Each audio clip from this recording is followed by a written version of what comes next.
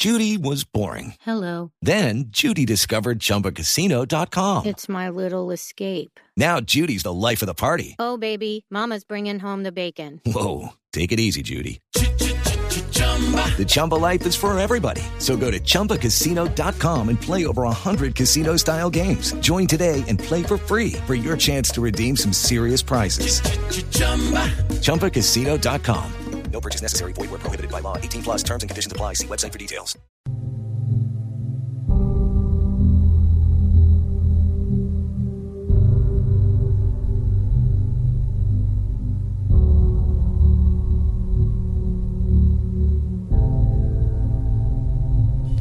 Continuamos en Luna BLU, periodismo de misterio en la radio colombiana.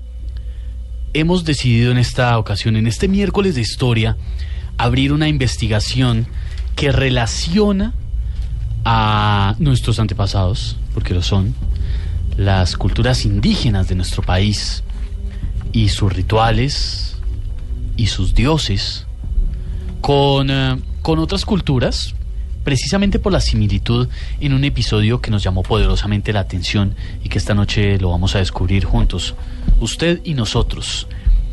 Nos inquieta bastante por qué la figura de unas deidades en unas civilizaciones puntuales alrededor de la Tierra tiene tanta similitud con las de las culturas de nuestro país y las de Latinoamérica.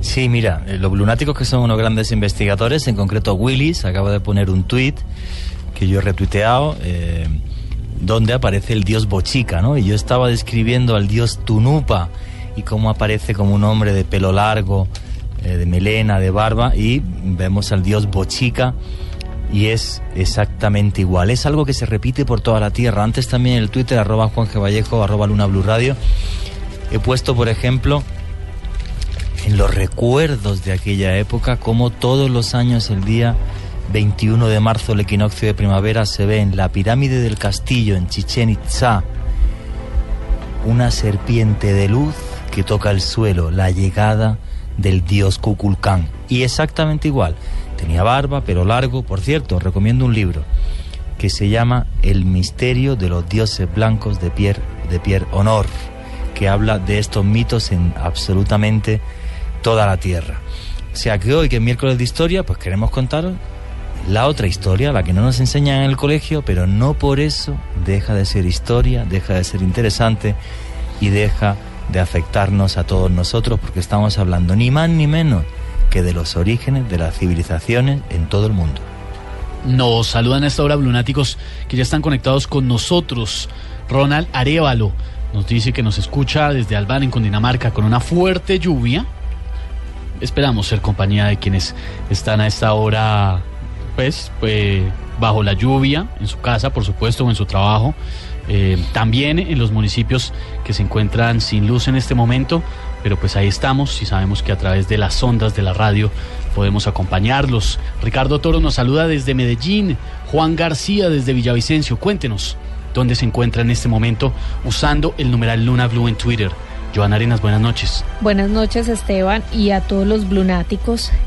Miren que es muy cierto lo que dice Juan Jesús y cómo estos dioses se relacionan uno con otros y tienen unas características absolutamente similares. Kukulcán, como decía Juan Jesús, el dios serpiente para los mayas, uno de los 3 dioses que se cree que crearon la tierra. Los mayas lo describen como de forma humana, pero también como forma de serpiente.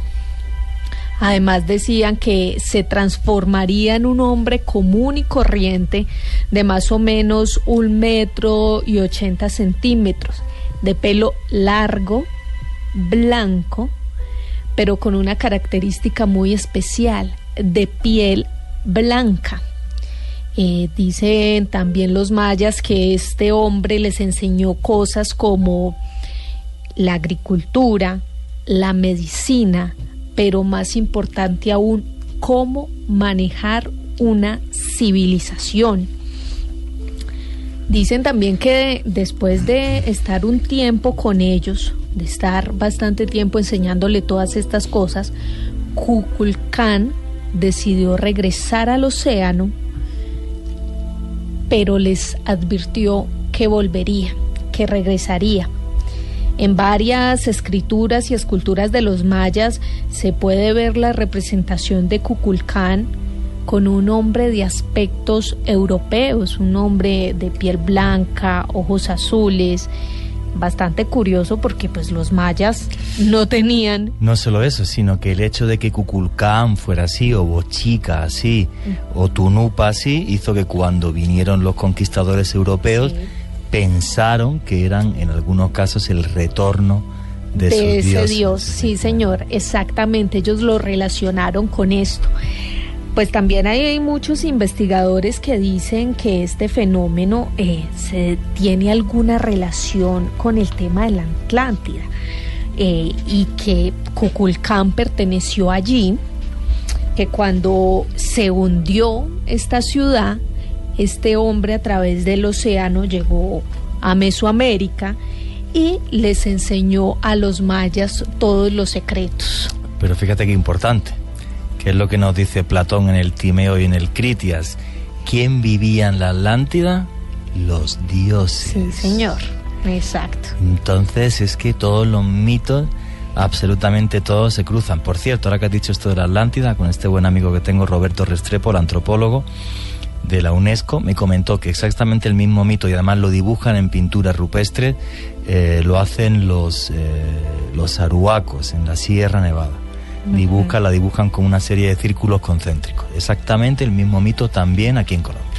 Bueno, y hay otra cosa que me causa bastante curiosidad, pero pues no es extraño porque ya Juan Jesús usted lo había mencionado, y es que todos estos dioses son bastante similares, por no decir que podrían ser el mismo.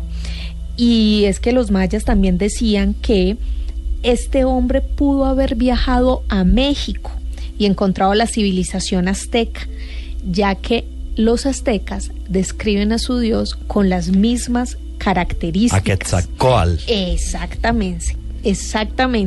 Lo cierto es pues que son muchos los misterios que se tejen alrededor de estos dioses, pero hay bastantes coincidencias. Bastantes coincidencias que van llenando esta lista para usted que se está uniendo en este momento a Luna BLU, en esta noche de historia. Así son los miércoles en Luna BLU. Va a encontrar que hemos logrado analizar similitudes importantes en historias de las culturas indígenas de la antigüedad en nuestro continente, similares también con historias de otras civilizaciones fuera de América, pero vamos a hablar esta noche de América. ¿Por qué?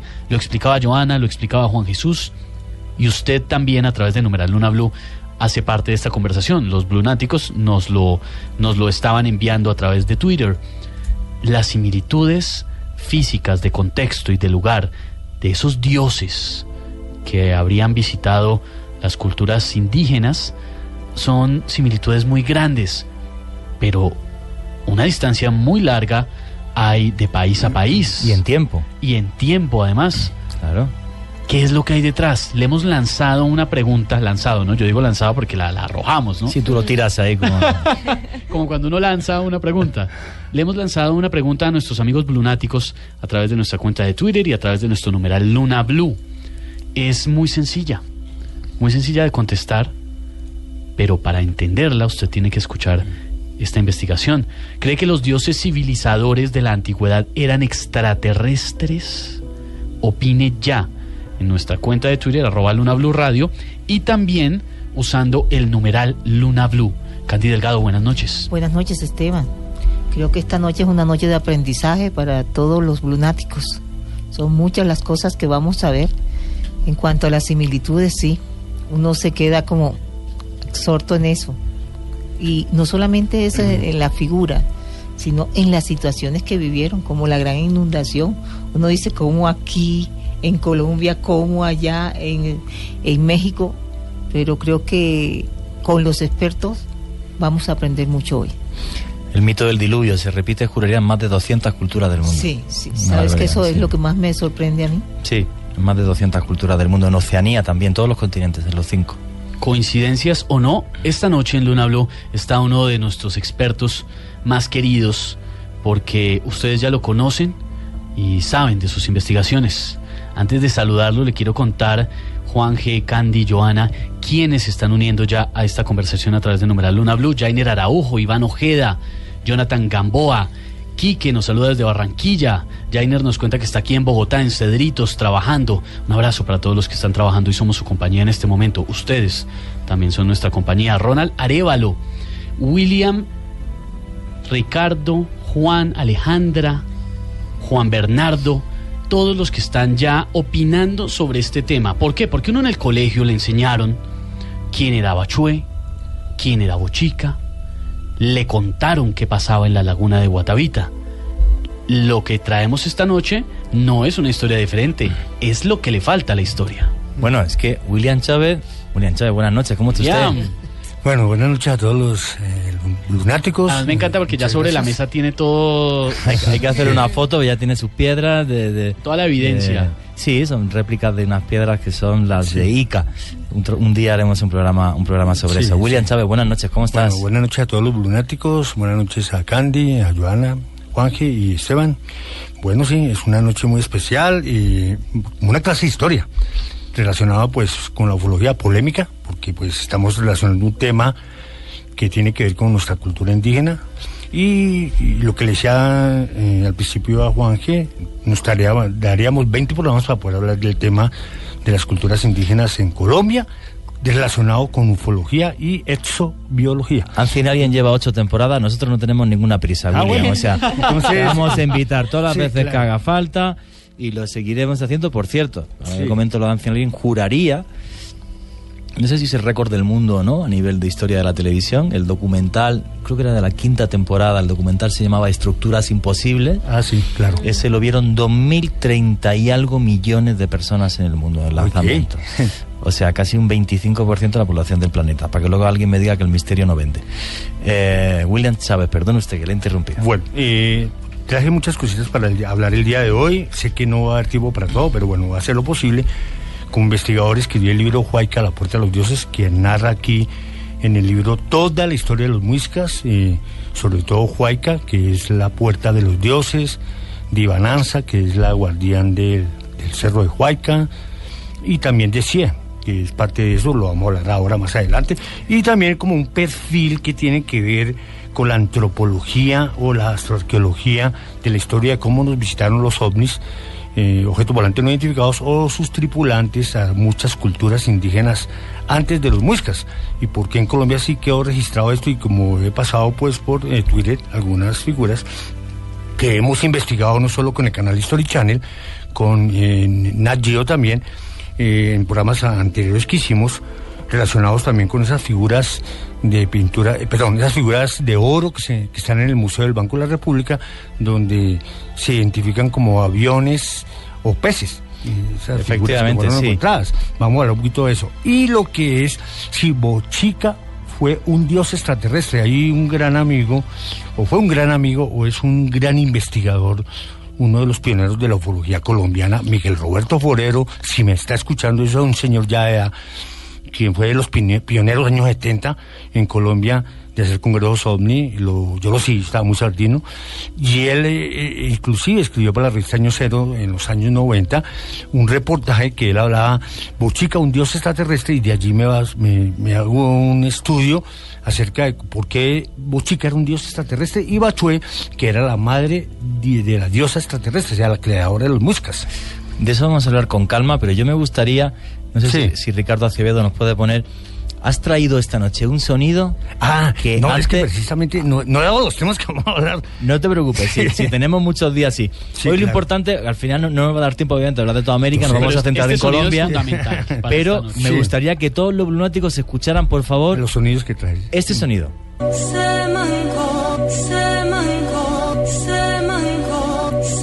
William Chávez, ¿qué es este sonido que estamos escuchando ahora mismo? Es un mantra de la activación del 5º disco solar, que está relacionado con la laguna de Guatavita, y en el cual se adoraba a estos dioses. O sea, esto lo decían los muiscas. Esto era lo que se cantaba en la laguna de Guatavita. Y nosotros en un congreso en Colombia... Que lo levantaba. Aquí lo que estamos haciendo es activando la glándula pineal. Precisamente un saludo muy especial a todos mis compañeros de Contacto OVNI.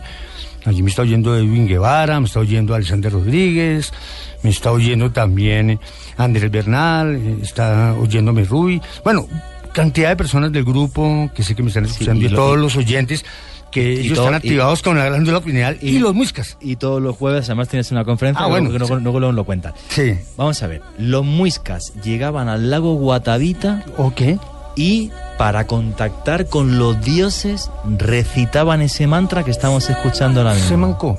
Semanco, lo que pasa es que en la laguna de Guatavita, vuelvo y les explico, o sea, los muiscas nunca hablaban de extraterrestres, ya hablaban de sus dioses. De dioses, claro. Ellos dejaron, inclusive, si puedo contar la historia del Tejo, que es en Boyacá, y vamos a tener más tarde a una persona que también tengo invitada, que es Edwin Guevara, que nos lo vamos a oír, y a Juan Carlos Bolaños también, que van a hablar de los muiscas, donde nos pueden explicar un poquito también el Templo del Sol.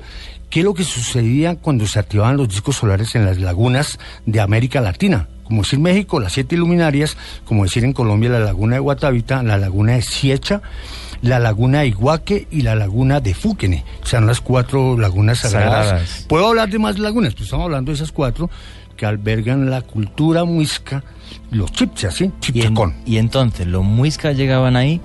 ¿Qué significa activar un disco solar? Mira, en los registros de los muiscas, ellos cuando hacían las adoraciones a sus muiscas, rituales y ceremoniales, ellos dentro de los rituales que eran pagamentos, en sus cánticos, que ellos no le llaman la palabra mantra, más adelante la palabra mantra o mantralización, que son palabras de poder, esas palabras de poder, se abre una puerta dimensional a otras dimensiones del cual lo están oyendo estos supuestos dioses. Me vas a dejar que lo explique yo en un segundo. ¿Qué es un mantra? ¿Qué? ¿Vale? Bueno, explica el mantra, la palabra mantra. Es un mantra, que esa palabra mantra es una palabra sánscrita, ¿vale?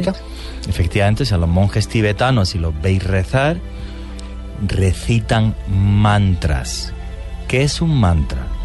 Un sonido que te lleva a un estado alterado de conciencia. Por ejemplo, el mantra tibetano universal es Om Mani Padme Hum, Om Mani Padme Hum, Om Mani Padme Hum. Y lo ves que los tipos se pegan así, horas y horas, Om Mani Padme Hum, Om Mani Padme Hum. Entonces, si tú relajas la mente y recitas continuamente un mantra, tu corazón empieza a latir más despacio, sientes como una especie de leve mareo, si estás quieto y concentrado, y efectivamente entras en un estado alterado de conciencia que no sería como el del sueño, pero en cierta medida tendría ciertas similitudes con el sueño, con lo cual estarías canalizando o tendrías la posibilidad de canalizar pues otros mensajes, otras historias y otras cosas. En este caso, lo que sucedía en la laguna de Guatavita, que es lo que yo no conocía y he descubierto esta noche con William Chávez, es que con este mantra se mancó, los muiscas intentaban, bueno, pues abrir este disco solar que para ellos simbolizaría pues una puerta, me imagino, al más allá. ¿Es así, William Chávez, más o menos? Exactamente, sí. Y esto lo hemos hecho, las personas que hemos ido a la laguna de Guatavita y hemos hecho lo que se llama la caminata del muisca. Sí. Nos hemos encontrado que los pagamentos que se hacen en la laguna de Guatavita o en estos santuarios sagrados, tanto la Peña de Huayca como el Templo del Sol en Sogamoso, como son los lugares sagrados de la laguna de Iguaque también, que es de la diosa Bochica, Bachue. Sí. Se lo voy a explicar más tarde. Tiene que ver con estos discos solares. Los discos solares tienen por armonía una frecuencia de luz, de color y sonido. ¿Qué significa? Cada vez que yo lo activo, nos estamos haciendo una conexión con nuestros ancestros. Nuestros ancestros fueron muiscas, en el caso de la región cundiboyacense, parte del sur de Santander, en Guambita, donde quedan esas grandes, los que han ido allá en Boyacá por el lado de Guambita, que es el sur de Santander, es muy bonito. Ese lado hay unas grandes lagunas también, creo que hay en esa zona. Y entonces, William, para que la gente nos entienda, tenemos esos 4 lagunas sagradas donde se abrían esas puertas interdimensionales, aparte de otros lugares sagrados como es la Peña de Huayca, a través de estos mantras, por cierto, buenísimo lo que nos has traído. Entonces, ¿quién era Bachue? ¿Quién era Bochica? ¿Qué nos dice la mitología muisca de esos seres que vinieron. Bueno, yo voy a puedes explicar muy sencillo porque ya la mayoría de los lunáticos ya lo saben. Bochica, como lo dijo claramente Joana, relacionando con el dios Quetzalcóatl o Culcacán, era un ser, me acuerdo mucho que era un dios. No puedo asegurar que era un dios, ojo. Cuando los muiscas, antes de que los muiscas lo adoraran como un dios a él, porque esto es una leyenda, hay que explicarle a los lunáticos qué es mito y qué es leyenda. Mito es como una narración, o digamos es un relato. Sí. Digamos es un relato de seres superiores o maravillosos, sí, que nos traen a los orígenes del ser humano algo fantástico, ¿sí? Sí. ¿Cómo puedo abrir una puerta con un sonido? Y leyenda es una narración que lleva temporada por temporada, que ha sido registrada. Entonces en las leyendas se habla sobre Bochica. Entonces era un ser que medía entre 1,80 a 2 metros de estatura, con una barba espesa, que le daba al ombligo, llevaba siempre un báculo de oro, y también llevaba una cadena de oro, una diadema de oro. Y el pelo largo, ¿verdad? Pelo largo, sí, que él dice que era el antenaje extra. Y cuando él alzaba su báculo, muy parecido a Moisés, el báculo, él entonaba estas palabras de poder. Lo que hemos escuchado. Entonaba las palabras de poder de cada montaña. Es decir, que el salto Tequendama, cuando abrió el salto Tequendama, tenía unas palabras de poder, o sea, unos mantras. Recuerden muy bien que la guerra de los dioses, sí, en alienígenas ancestrales él activaba con cada sonido, sí, y su báculo, sí, señor, diferentes lugares de la tierra. Fíjate qué cosa más curiosa. Estabas hablando y me estaba recordando. Sí. El Arca de la Alianza se activaba para destruir murallas como la de Jericó, según la Biblia, con otro mantra que era el Sensema Forash, que era el verdadero nombre de Dios, sí, que nada más que lo conocía el sumo sacerdote del Sanedrín. O sea, que es que en todas las culturas nos aparece lo mismo. O sea, claro que aquí el Sensema Forash lo hacían más de 400.000 personas al unísono. Sí, sí. Y eran 216 letras, era un lío. Bueno, pues este señor, Bochica, que está aquí y es capaz, con este báculo fabuloso, que vete a saber qué era el báculo, sí, de activar puertas. ¿Y qué pasaba cuando se activaban esas puertas, William? Pues hay que contar un poquito de la historia de qué es lo que hizo Bochica. Bochica anduvo en el Templo del Sol en Sogamoso, Suamusi. Cuando él llegó al Templo del Sol en Sogamoso, en aquellas inundaciones, él cogía su báculo, lo activaba a las fuerzas de la naturaleza, invocando el elemental del agua, las ondinas, las enereidas, que cuando las invocaban, según el espíritu, el elemento o los dioses de la naturaleza, con el mantra y el disco solar de Colombia, que es el Semancón, que queda en la laguna de Guatavita, se unían a través de galerías intraterrenas, o sea, conexiones directas entre montañas y lagunas sagradas a todo el continente americano. Era que había una fuerza extradimensional para que se activaran todas esas puertas, y su poder era tan grandioso que las inundaciones, las lloviznas y las temporadas se secaban. Y lo mismo él trajo lo que era la agricultura, la orfebrería y la minería. Entonces él hizo como una especie, digamos, de renacimiento en la época de los mayas, más o menos. De los mochicas. ¿Ha dicho los mayas? Ay, perdón, los muiscas. Los muiscas. Sí, sí. Pensando en los mayas. No te preocupes. Lo que pasa es que hay tantas similitudes que uno llega a no, sí, me pongo yo a mirar aquí en mi mente, mayas, sí, claro, muiscas. Y entonces, o sea, Bochica le demuestra a los hombres que tiene ese poder de abrir puertas, de manejar los poderes de la naturaleza, pero no se queda ahí. Les civiliza, o sea, les enseña la minería, les enseña la agricultura, les enseña a ser una gran civilización como fue la civilización muisca. La civilización muisca, sí señor. Precisamente él es el padre de los chipchacón. Y la palabra chipchacón, cuando él iba con su compañera, que es muy chacuira, creo que se llamaba, ella falleció, él la enterró. Sí. Y con su báculo, él fue de pueblo en pueblo, digamos pueblo en pueblo porque eran caseríos, sí, donde él le dio la palabra muiscas. Pero para darle la palabra a los muiscas, él tuvo que unirse con Bachué. ¿Y quién era Bachué? Es que Bachué era la diosa Bachué, era de la laguna de Iguaqui. La laguna de Iguaqui queda más o menos a 3.400 metros de altura sobre el nivel del mar. Y en esta laguna de Iguaqui, la diosa Bachué era la representación de la madre tierra. Es decir, que ella engendraba, cuando ella quedaba embarazada, cada vez que en su embarazo sus senos crecían a tal punto que tenía sus hijos y sus 2 hijos o sus 2 hijas, era la representación de la cultura muisca, la creación de una nueva cultura muisca. ¿Qué es lo que hacen ellos? Ellos decían que sus dioses, que viajaban en barcazas muy parecidos al oro, viajaban en barcazas. ¿Que volaban o no volaban? Volaban en barcazas, las dibujaban en petroglifos que se encuentran en Villa de Leyva, se encuentran en la Laguna de Iguaque y en todas estas montañas sagradas como la Peña de Huayca, como la Laguna de Guatavita. Una pregunta, entonces, William, ¿llegaron a dibujar los muiscas esas barcas que volaban de los dioses, o sea, esos ovnis? Sí, claro que lo llegaron a dibujar. Pues luego lo buscamos y lo tuiteamos sí, hay bastante. Lo que pasa es que inclusive yo tuve la oportunidad de hablar con una antropóloga de la History Channel, que hicimos el programa hace 2 años con History Channel sobre los muiscas, en donde ella me muestra cómo el Banco de la República nos dio un PDF acerca de toda la investigación que se hizo de las figuras de oro del Banco de la República. Es muy bonito explicar, por ejemplo, la iconografía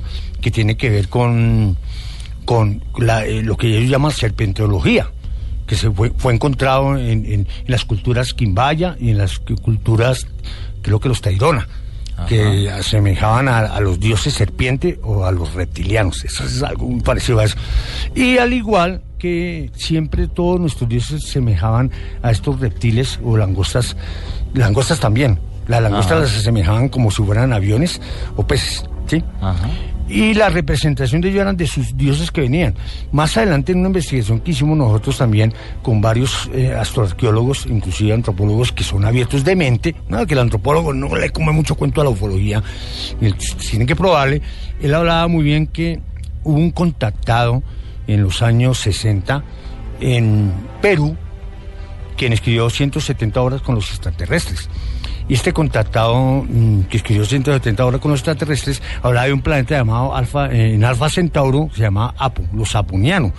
Y él claramente dentro de su libro narra cómo en las 170 horas de contacto con esos seres extraterrestres, las naves que venían eran muy parecidas a las figuras que se fueron encontradas en el Tolima, que era por la cultura quimbaya y la cultura muisca, los avioncitos. Los aviones. Que están ahí en Twitter, que tú los tienes, lo podemos tuitear ahora en Facebook también. Lo tuiteo yo también, efectivamente. Una pregunta. Bochica, Bachué. ¿Bachué sería humana que se unió con Bochica, que era un dios de otro mundo? ¿O dios de otro mundo? Pero Bachué era humana. Bachué era humana. Era humana. O sea, es el mismo mito que aparece. Pero es una hibridación. Date cuenta que, por ejemplo, ella la llaman como es que la que tiene el parto con los dioses del universo, ¿sí? Y de ahí nacer una nueva genética, que es la hibridación entre una raza superior, lo llaman la raza superior desconocida, que entró entre Bachué y engendró el conocimiento hacia los muiscas. Te voy a hacer la pregunta del $1.000.000 porque estamos entre amigos. Claro que sí. A ver si...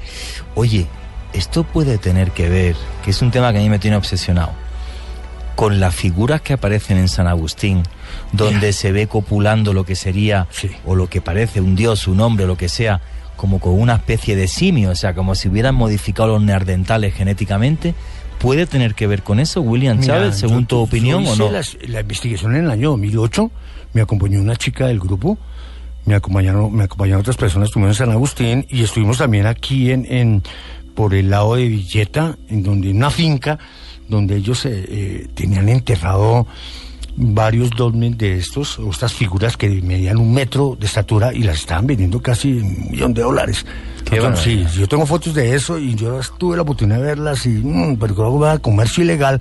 No me metí en ese cuento, pero feo. Sí, estas figuras que incluso tengo aquí unas réplicas que tú las puedes ver aquí. Sí, las réplicas pero qué feo que hagan, porque eso es parte del patrimonio de Colombia, claro. Del patrimonio colombiano. Qué feo que hagan pero cosas mira lo que estás diciendo. Si nosotros hacemos una investigación antropológica y arqueológica de San Agustín, la cultura de San Agustín también tuvo que tener ese tipo de avistamiento y de contacto con esas razas superiores. ¿Por qué razón? Me acuerdo mucho que en el año 2003 recibí unas fotografías que encontraron en la cultura de San Agustín de esqueletos y cráneos que tenían origen a través del carbono 14 de más de 10.000 años de antigüedad.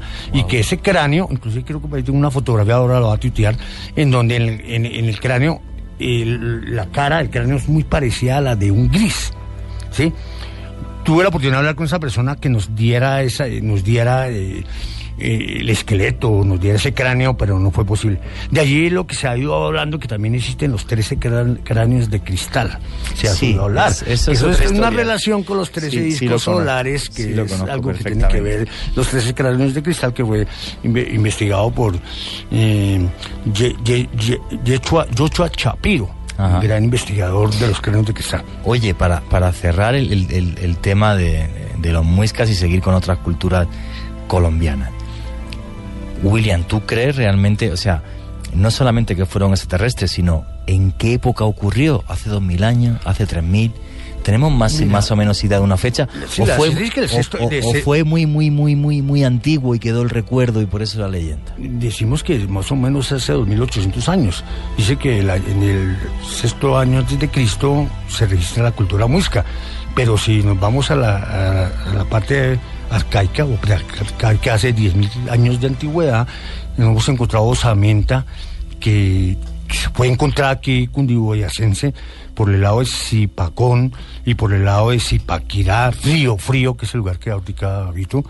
En estos lugares se han encontrado también estas huellas y estos cráneos, y que lo que se llama los huaqueros, que han ido buscando esas huacas, y toda esta cuestión que lo hemos hecho también con algunos compañeros, buscando las huacas, se han encontrado algunas cositas que tienen que ver, que tienen más de 10.000 años de antigüedad y tienen que ver con los muiscas.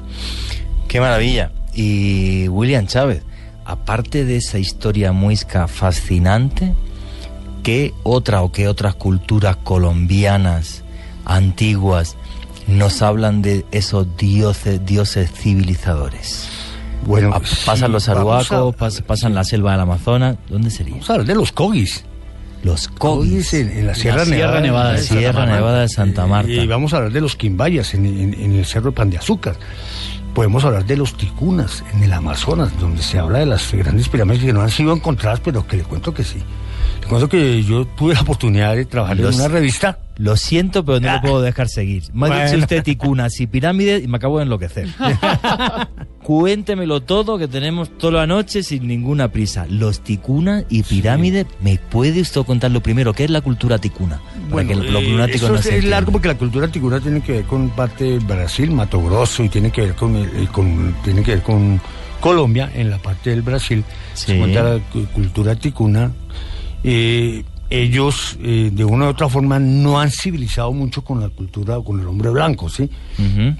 Tuve la oportunidad de estar en Benjamín hace unos años también haciendo la investigación cerca de Leticia, en el río Amazonas, donde hablando el lenguaje de ellos, yo no hablo el lenguaje de los ticunas, para que voy a hablar mentiras, sí. Pero haciendo una investigación con también un arqueólogo y antropólogo, él me cuenta claramente cómo los ticunas, ellos veían llegar esas luces en el cielo, y ellos formaban, inclusive hacían figuras y pequeñas figuras de los ovnis y las dejaban encima de sus chozas.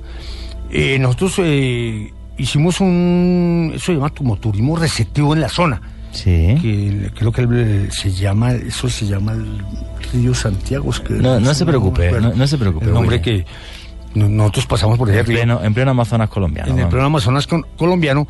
Y allí hice un reportaje para una revista que salió hace unos años, en el año 2000, que se llamaba la revista Semana. Y también otro reportaje que hicimos en la revista Vea, donde yo hablaba claramente cómo los hombres de blanco, que medían 2,30 de estatura, habían sido vistos por los ticunas, y los dibujaban ellos en todas las pinturas, en los petroglifos, y fuera de eso, en la selva amazónica. Se habla mucho de esto. Una pregunta, William Chávez, es que te voy a decir luego una cosa que no te vas a creer. Estos ticunas hablan de esos dioses que vienen y de esas naves, y nos hablan también de pirámides perdidas en la selva. ¿Hechas por esos dioses o por los hombres? Yo la verdad, especulando y polemizando, que esas pirámides sean hechas por extraterrestres o hechas por los indígenas.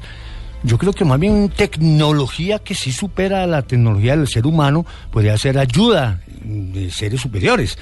Pero que si hubo mano de obra por parte del ser humano, sí la hubo, porque usted sabe que la selva encierra el follaje, la selva es tan elevado que que esas pirámides que han sido encontradas, ellos mismos las siguen tapando para que el hombre blanco no las encuentre. No, es que cuando me comentaba usted la historia que estaban en Mato Grosso, y le comento a los lunáticos, fijaros lo que son las casualidades, hubo un investigador, un explorador, Percy Fawcett, que se perdió en la selva del Mato Grosso buscando una ciudad perdida que se conocía como la ciudad de Zeta.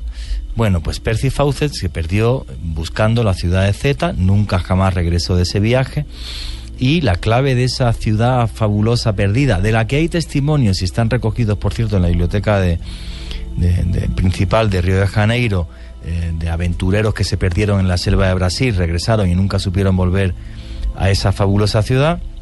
Y la clave para encontrar la ciudad, que es una figurilla, de esto vamos a hacer un día un programa, ¿vale? Pues una figurilla donde aparecen unas tablas con una serie de símbolos. La persona que yo creo que más sabe del mundo de esto es Pablo Villarrubia, que tendríamos que llamarle un día a mi buen amigo y hermano Pablo, que ha aparecido aquí ya en este programa. Bueno, pues yo hice un trabajo con Pablo Villarrubia sobre la historia de Percy Fawcett, porque yo identifiqué los símbolos de las tablillas de Rider Haggard. Son símbolos saharianos. Entonces eso lo contaré un día porque es muy largo, pero os aseguro que cuando me ha dicho William Chávez lo de los ticunas y Mato Grosso, pues es que hay muchas cosas, es una cultura que efectivamente habla de esas pirámides, de ciudades perdidas. Hay manuscritos, ya os digo, de gente que comenta haberlas visto. Incluso a principios de la década del año pasado sí se encontraron restos de una ciudad perdida por un arqueólogo alemán en esa zona del Mato Grosso. Juan Jesús, varios oyentes nos están enviando sus opiniones a través de numeral Luna BLU. Ya vamos a ir en un momento con algunas de esas opiniones de nuestros blunáticos, pero antes de eso y antes de dejar el tema de los muiscas, William, estamos en comunicación con Juan Carlos Bolaños, que es investigador y experto en este tema, porque la relación que tiene con los muiscas, pues por favor, es muy cercana. Sí, Juan Carlos Bolaños, él está estudiando ahorita antropología y él es una persona que ha seguido a los muiscas desde hace muchos años junto a Alexander Prieto, que es otro compañero del grupo de él, que asisten a Contacto OVNI, que van a estar mañana en la conferencia que daré más adelante. O sea, Juan Carlos. Está en el teléfono. Está en el teléfono. Juan Carlos, buenas noches. Bueno, buenas noches a todos los lunáticos, a toda la mesa de trabajo, Juan Jesús, a William, a Joana, a Candy. Bueno, cuando hablamos de la cultura muisca y las culturas americanas, hablamos de un ancestro que ellos lo denominan como espiritual. También podemos hacer una alusión a lo que se denomina como algún remanente lejano de la Atlántida. Podemos hablar de eso. O sea, Juan Carlos, los mochicas lo que nos dicen es que esos dioses civilizadores venían del Atlántico exactamente igual que dicen los mayas, ¿o es distinto? Corrígeme tú. Sí tienen unas referencias de eso, pero los muiscas, los abuelos muiscas, que esto es una palabra que se ha transmitido oralmente, tratan de ser muy reservados con eso, ¿no? Ellos tratan de no tratar de crear... pero sí dan tips sobre todo un ancestro que ellos tienen con las Pléyades. Para los muiscas la estrella de las Pléyades es muy importante para su existencia, es una estrella que la tienen como un punto de referencia. Inclusive uno de sus cantos sagrados quiere decir Sunasai Kawi, quiere decir lento y lento es el camino a las estrellas. O sea, ellos ya tenían una idea de un ancestro cósmico. Bueno, no sé si sabes, por ejemplo, que las Pléyades, que es una constelación, bueno, la ciudad de Tikal, en la frontera casi de Guatemala con México, los edificios principales de Tikal reflejan sobre la Tierra de forma perfecta la constelación de las Pléyades. Exacto. Entonces ellos ven ese ancestro. Ahora, sobre sus dioses, lo podríamos llamar dioses civilizadores, ¿no? Hay dos clases de dioses en los muiscas: los dioses del universo, que están más allá, como el padre creador, la madre creadora. Cuando hablo de la madre creadora, no estoy hablando de la madre tierra, sino es una madre del universo. Y el mundo de acá, que es terrenal, por ejemplo, como la Cisca Gaia, es un reflejo de esa madre creadora. Cuando William hablaba una palabra sobre los mundos intraterrenos, sí, ellos hablan de mundos que ellos tenían acceso. En algunas leyendas muiscas que se ha transmitido oralmente, que no está en la historia, se habla que a la llegada de los españoles habían dos clases de muiscas, unos que eran los guerreros y otros que se llamaban los cucacuis. Los cucacuy, según las leyendas, algunos oyen a los montes, se van a los montes y desaparecen misteriosamente, no sabe cómo. O sea, ellos no dan pie, no dan una explicación de cómo desaparecieron. O sea, parece que cambiaron de estado. Entonces, cucacuy, y perdona, que te pregunto, que me parece interesantísimo, Juan Carlos, los cucacuy sería como dentro de los muiscas, unos que fueron capaces de esconderse, evaporarse, como hicieron los mayas, vamos. Sabios de sabios. O sea, Cucacuy es el sabio de los sabios de Muisca. Sabio de sabios significa. O sea, es un personaje que ya es leyenda, pero hay unos ancianos muiscas acá en sitios de Cundinamarca muy reservados. Hay unos que se conocen, otros muy reservados que tú los encuentras en la montaña. Tienen un conocimiento y saben qué hay en ese territorio, o sea, que son lo que llama William como puertas dimensionales. Para ellos son centros de poder, centros sagrados, la laguna de Guatavita, la laguna de Farfacá, Faca, las piedras del Tunjo en Faca, tenemos el templo de Suamox, Sogamoso, son sitios que fueron sagrados para ellos, pero el templo de Suamox, que es turístico, no está precisamente donde era el sitio sagrado. El sitio sagrado puede ser una piedra escondida que los abuelos conocen y allí en ese sitio hacen pagamento, en las lagunas. ¿Qué pasa con las lagunas? Las lagunas, para el muisca, son los ojos de la Jisca Gaya. O sea, es como ella observa a sus criaturas que están haciendo el pagamento. Por son eso ellos, los ojos de los dioses en la tierra, sería de la madre tierra que ve toda su creación. Qué y ellos bonito. recomiendan cuando se hace pagamento inclusive no mirar a la laguna. Una pregunta a Juan Carlos, ¿se acuerda cuando estuvimos en Sesquilé? Ajá. Lo de los muiscas, cuéntanos que tiene que ver con lo que acabas de decir.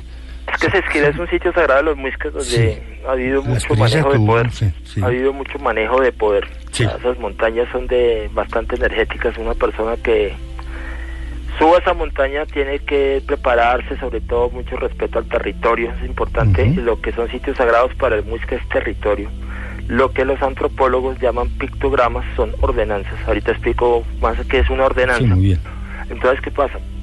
Esos sitios que están cargados de energía es donde hubo ancestros que fueron viejos caciques que pasaron a otro estado de conciencia, pero sí hay una relación con lo cósmico que ellos ven naturalmente, porque para el muisca, como la mayoría de los indígenas, todo está interconectado. O sea, no tienen un problema de negar una existencia de otro lado, sino que para ellos es algo muy natural en el orden del universo.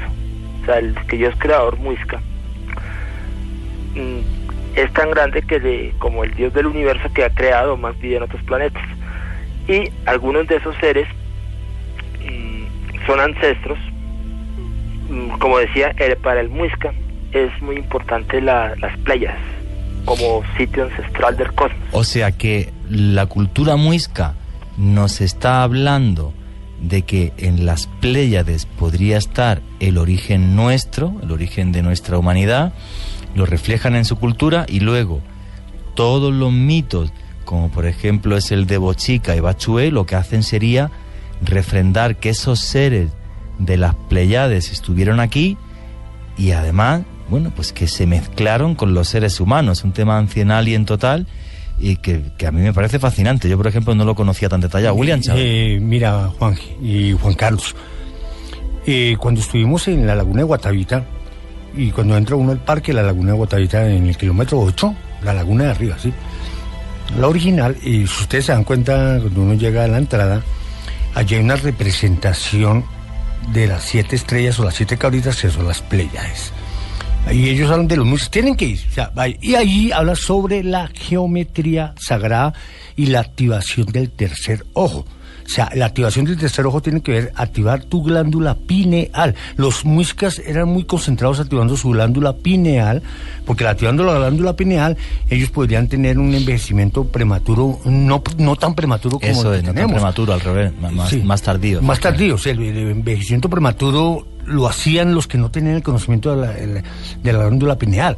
Entonces, si ustedes se encuentran allá en la laguna de Guatavita, en la entrada, allí van a encontrar un círculo donde nos explica claramente los dos orígenes del mundo, de la geometría sagrada que hablaban los muiscas, que era Bochica y Bachué, y en el centro era, como digamos, el cigoto, que era la relación del dos.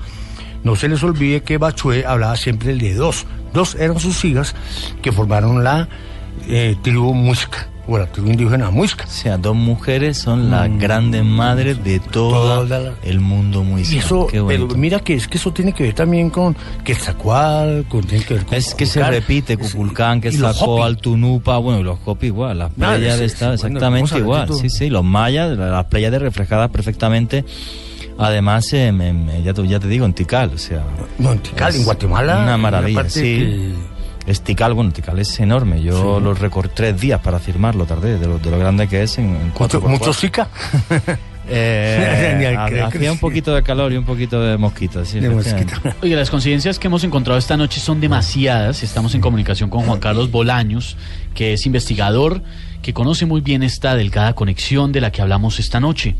Los muiscas, nuestra reconocida cultura indígena, a la cual hemos estudiado todos desde la edad escolar.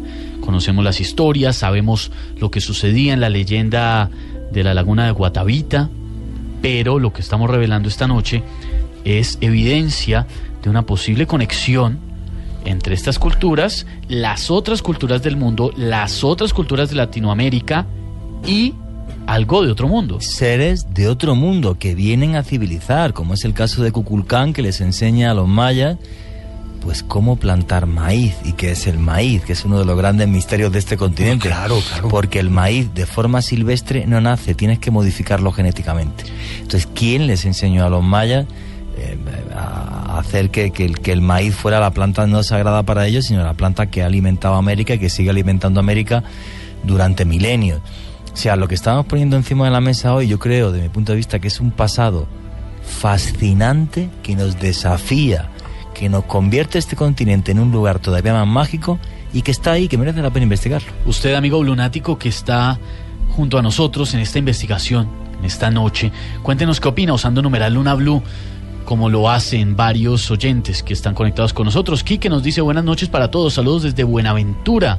Talento y medio opina lo siguiente: algunos estudios refieren que Bochica, dios civilizador muisca, sería en realidad el mismo profeta Moisés. Esa da para investigar otro tema todavía más extenso.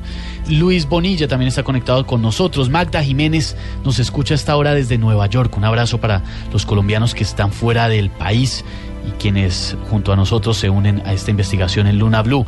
John Alexander también está conectado. Ricardo Gilbert Alexis nos dice: excelente tema, fascinante saber que se confirma que somos hijos de seres poderosos fuera de este planeta y que hay evidencias. Un saludo también para Hunter, que está en Sogamoso, lugar del Templo del Sol, civilización chipcha, nos dice también a esta hora. Daniel José Rosero en Villavicencio.